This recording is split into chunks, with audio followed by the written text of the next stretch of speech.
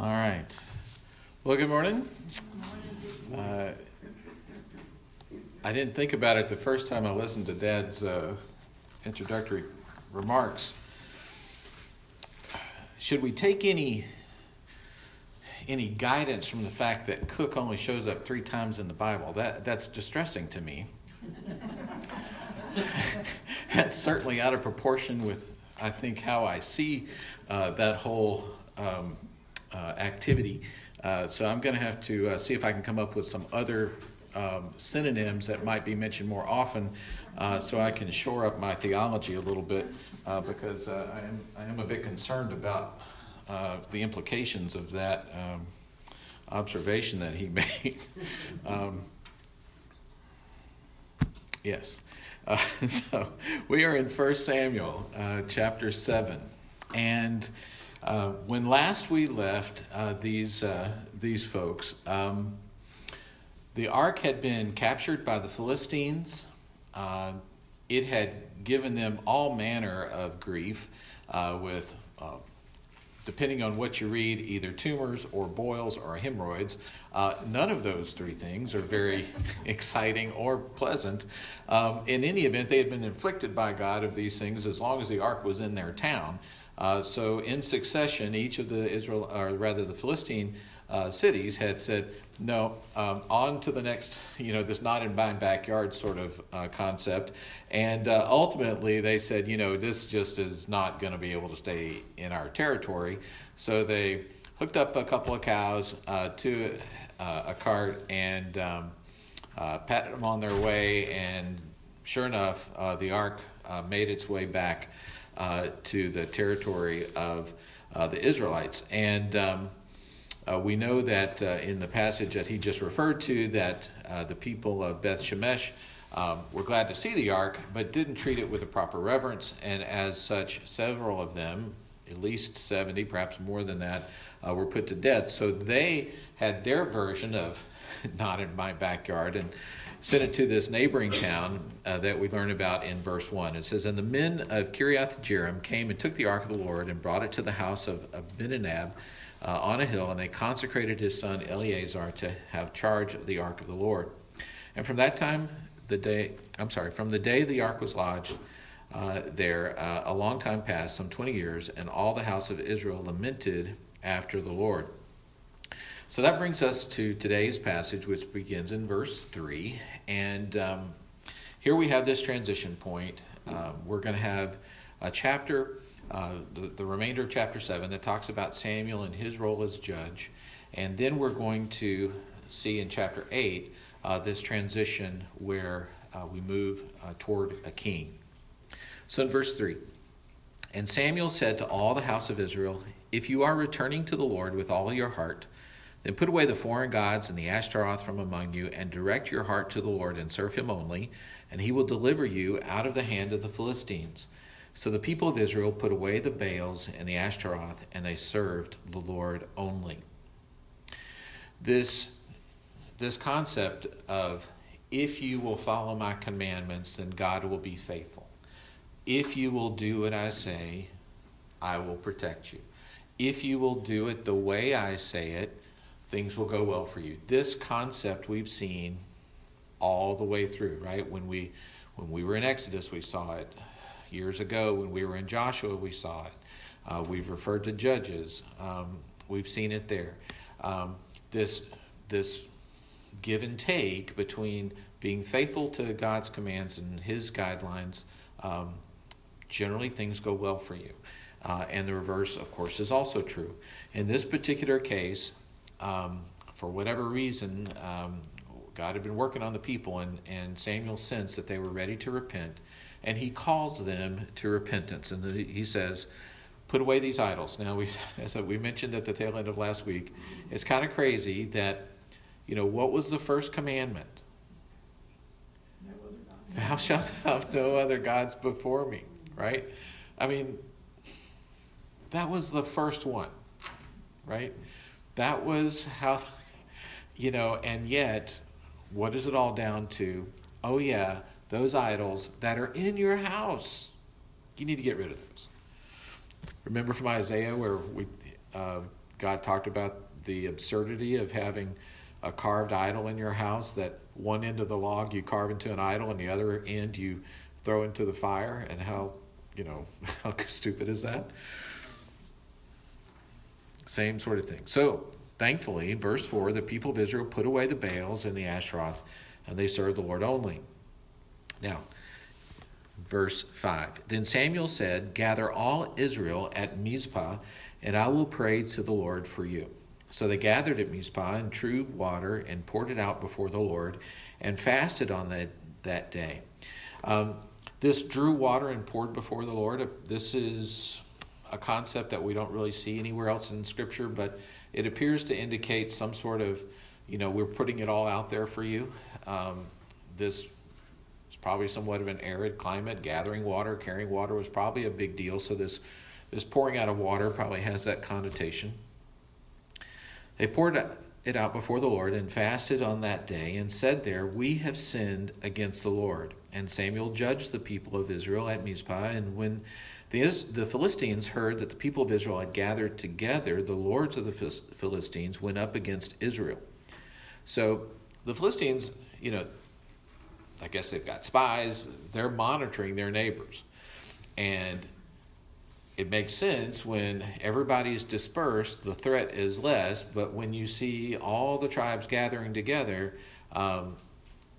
in their mind, coming from a military background, they're going to assume something's up. And so they kind of want to be proactive against this, and that's what happened. So verse 7, now when the Philistines heard that the people of Israel had gathered at Mizpah, the lords of the Philistines went up against Israel. And when the people of Israel heard of it, they were afraid of the Philistines. And the people of Israel said to Samuel, do not cease to cry out to the Lord our God for us, that he may save us from the hand of the Philistines. So you can be fearful, and it can be a bad thing. Here is a situation where they were fearful, but at least they turned to God with their fears. They had come far enough along in their relationship to say, God, you need to help us here because we can't do it ourselves. As opposed to when things weren't going well for them originally and they decide, we'll just pack up the ark and go and see if that'll help us, right? They didn't turn to God at that point, and they've learned their lesson here, it seems. So Samuel does. He says in verse 9, so Samuel took a nursling lamb and offered it as a whole burnt offering to the Lord, and Samuel cried out to the Lord for Israel, and the Lord answered him. As Samuel was offering up the burnt offering, the Philistines drew near to attack Israel. But the Lord thundered with a mighty sound that day against the Philistines and threw them into confusion, and they were routed before Israel. And the men of Israel went out from Mizpah and pursued the Philistines and struck them as far as below Bethkar. So God gives them a victory. Wasn't a lot of planning, just God, and that was plenty. Interestingly, if you put your finger there and turn back a couple pages to 1 Samuel chapter 2, where we have Hannah's song of praise. In her prayer in verse 10, she says, prophetically, the adversaries of the Lord shall be broken to pieces. Against them he will thunder in heaven. So here we have, Hannah prophesying that God is the one that's going to be in charge, and specifically mentions God thundering against the enemies.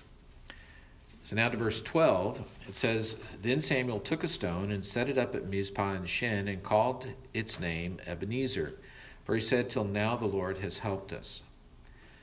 Now there was another place where there was an Ebenezer, right? And that was to commemorate where things had not gone well, just a few chapters over. Verse 13, so the Philistines were subdued and did not again enter the territory of Israel. And the hand of the Lord was against the Philistines all the days of Samuel. The cities that the Philistines had taken from Israel were restored to Israel from Ekron to Gath. Those were some of the cities, remember, that the ark had landed. And Israel delivered their territory from the hand of the Philistines. There was peace also between Israel and the Amorites. Verse 15, Samuel judged Israel all the days of his life. He went on a circuit year by year to Bethel, Gilgal, and Mizpah, and he judged Israel in all of these places. Then he would return to Ramah, for his home was there, and there he also judged Israel, and he built there an altar to the Lord. So we have Samuel being a good judge, literally going in this circuit among the towns, and being judge. If you remember, Moses had set up this kind of division of labor thing back in the day, where if people had complaints, and they would bring it to the priest, and they would, adjudicate complaints. My neighbor stole my sheep, or I think my neighbor stole the sheep, or whatever is going on there. The property marker goes here, and no, we said it stopped at the creek, or, there are disputes that happen in life, if you haven't noticed. And so he was doing all that judging, but also calling out justice from the way God saw it, and was going from town to town to do this. Chapter 8. When Samuel became old. So, verse 15, Samuel judged Israel all the days of his life, compresses all of this work of Samuel. Everything from when he was just getting started till right at the end, compresses it all down to one sentence. And isn't that kind of how it happens, right? As you think of people who have passed, you think, well, what were they known for? And you could probably say what they were known for in a couple of sentences. And it really doesn't do justice to the day-to-day that these people were grinding it out, doing, what they were supposed to be doing. And so here's Samuel. He gets books of the Bible named after him. He was kind of a big deal. But most of his work, his day-to-day effort, it comes down to, in my Bible, about 8 words. It's just, it kind of highlights, we're not working for the glory, we're working for the Lord. All right. Chapter 8, verse 1. When Samuel became old, he made his sons judges over Israel. The name of his firstborn son was Joel, and the name of his second was Abijah, and they were judges in Beersheba. Yet his sons did not walk in his ways, but turned aside after gain. They took bribes and perverted justice. Now, who does this sound like? Eli's sons. It sounds like Eli's sons, right?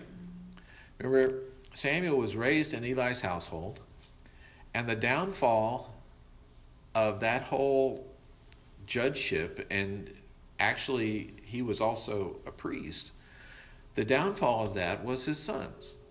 They were, Phinehas and Hophni or somebody, and they were, fornicating with the women there to help out with the temple. I mean, it was horrible. And they were judged by God for it. They were killed. And the sign, was given to Eli about that. Seems like a lot like today, that In what way, Pat? all this right here said, but they turned aside from his ways and after dishonest gain and took bribes and perverted justice. That is true. Bribes and perverted justice is not an uncommon thing. That is true. And much of the world works this way. This is not inside knowledge, but corporate Walmart got slapped on the hand because in Mexico they would bribe the officials, and that was considered, this is how you do business. Well, they don't do business that way anymore, but that was considered, it almost wasn't considered wrong. It was considered normal. And I know there are parts of the world where it's still like this. My brother, who I think works for Walmart, he was telling me about in South Africa, it's really bad. And that, they don't care if Walmart stuff sits on the dock for 3 months. If you don't pay $10 to the guy at the gate, it's just going to sit there, and so bribes are certainly commonly done, and obviously this is old, so that's a good observation, Pat. So things were not going well. I don't know. I mean, everything we know of Samuel from his start, everything we hear about him is positive. You wonder what happened with his sons. You could say, well, was he a failure as a parent, or did he train them the right way? And I think most parents understand at a certain point your kids have to take responsibility for their own actions. So I think this is a good point. He's not judged like Eli was, because apparently Eli knew what his sons were doing and didn't do anything about it. This geography that's mentioned here about where judges in Beersheba, that was a long way away. So it's very plausible that Samuel's just now hearing about what his sons are up to, that he didn't know what they were doing, because geographically it was a long way away. In any event, this becomes kind of a pretext for what happens next. So verse 4, then all the elders of Israel gathered together and came to Samuel at Ramah and said to him, behold, you are old, and your sons do not walk in your ways.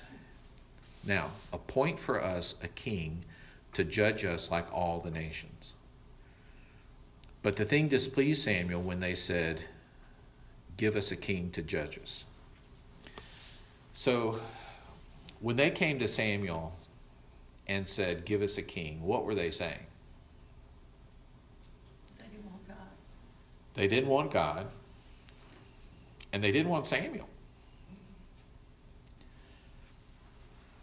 Because Samuel was the one in charge. They could have said, hey, your sons are not going your ways. You need to fix that. They didn't do that.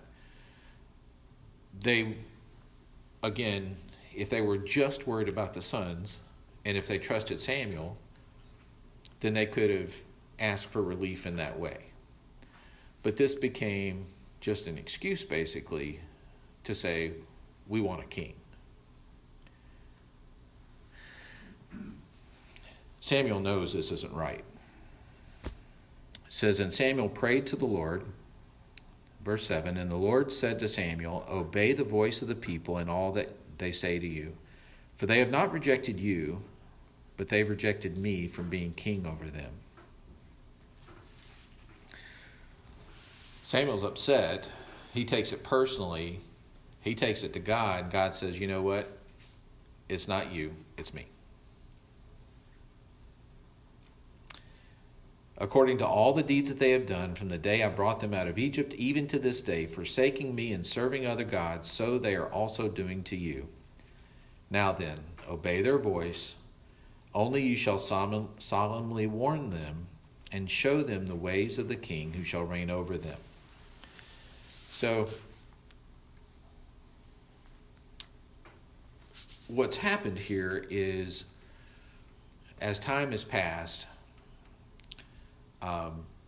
they still have not become fully convinced that God is going to take care of them. And they see all their neighboring nations with militaries and kingly leadership and all that, and what they're mainly worried about is just national security. They think that they need a king to handle this because they don't really trust God to do it. That's really what they're wanting. And God says, okay. Basically, they say, we want a king.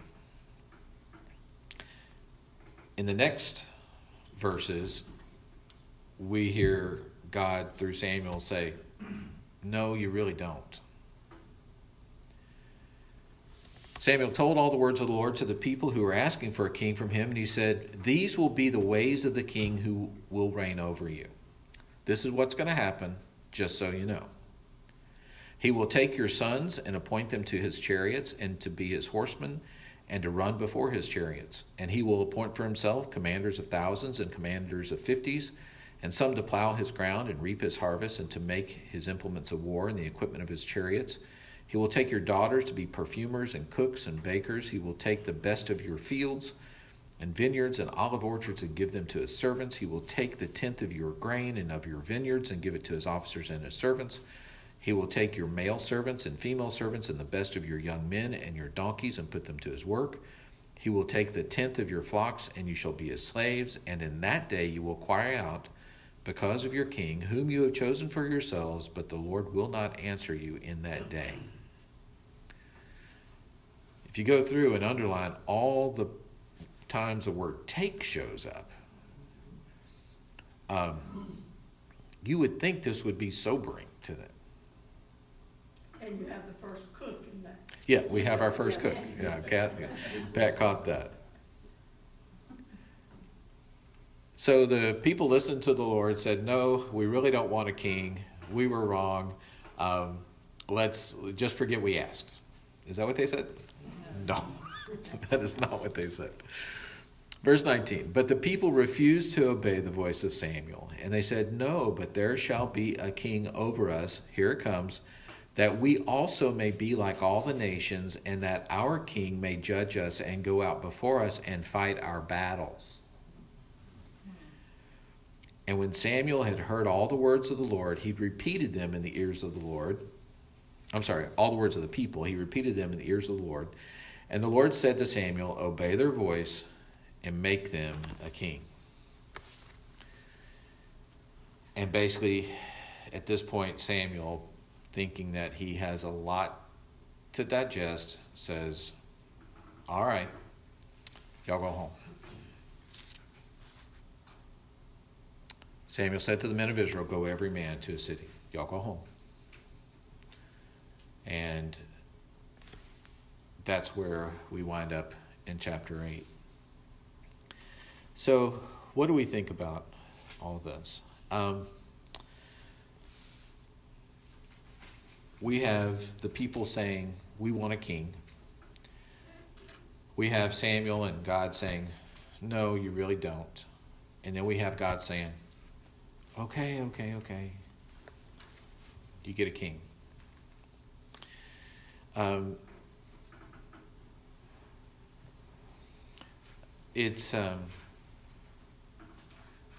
It's really interesting.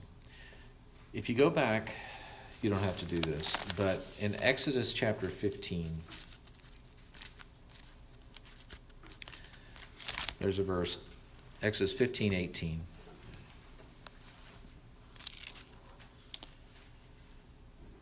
Moses is singing a song to the Lord. All the things that God does. In verse 17, he says, you will bring them in and plant them on your mountain, the place that you have made, the sanctuary which your hands have established, and the Lord will reign forever and ever. Who reigns? Kings reign. Moses is saying the Lord is going to reign forever and ever. Closer to the action in the book of Judges, after Gideon's famous battle, this is Judges chapter 8.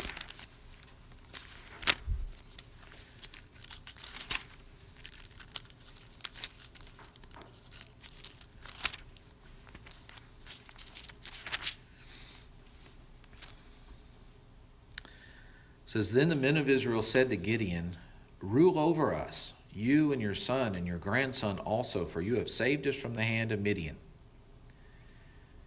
And Gideon said to them, I will not rule over you, and my son will not rule over you. The Lord will rule over you. Some translation says, the Lord will be your king. So this desire for a king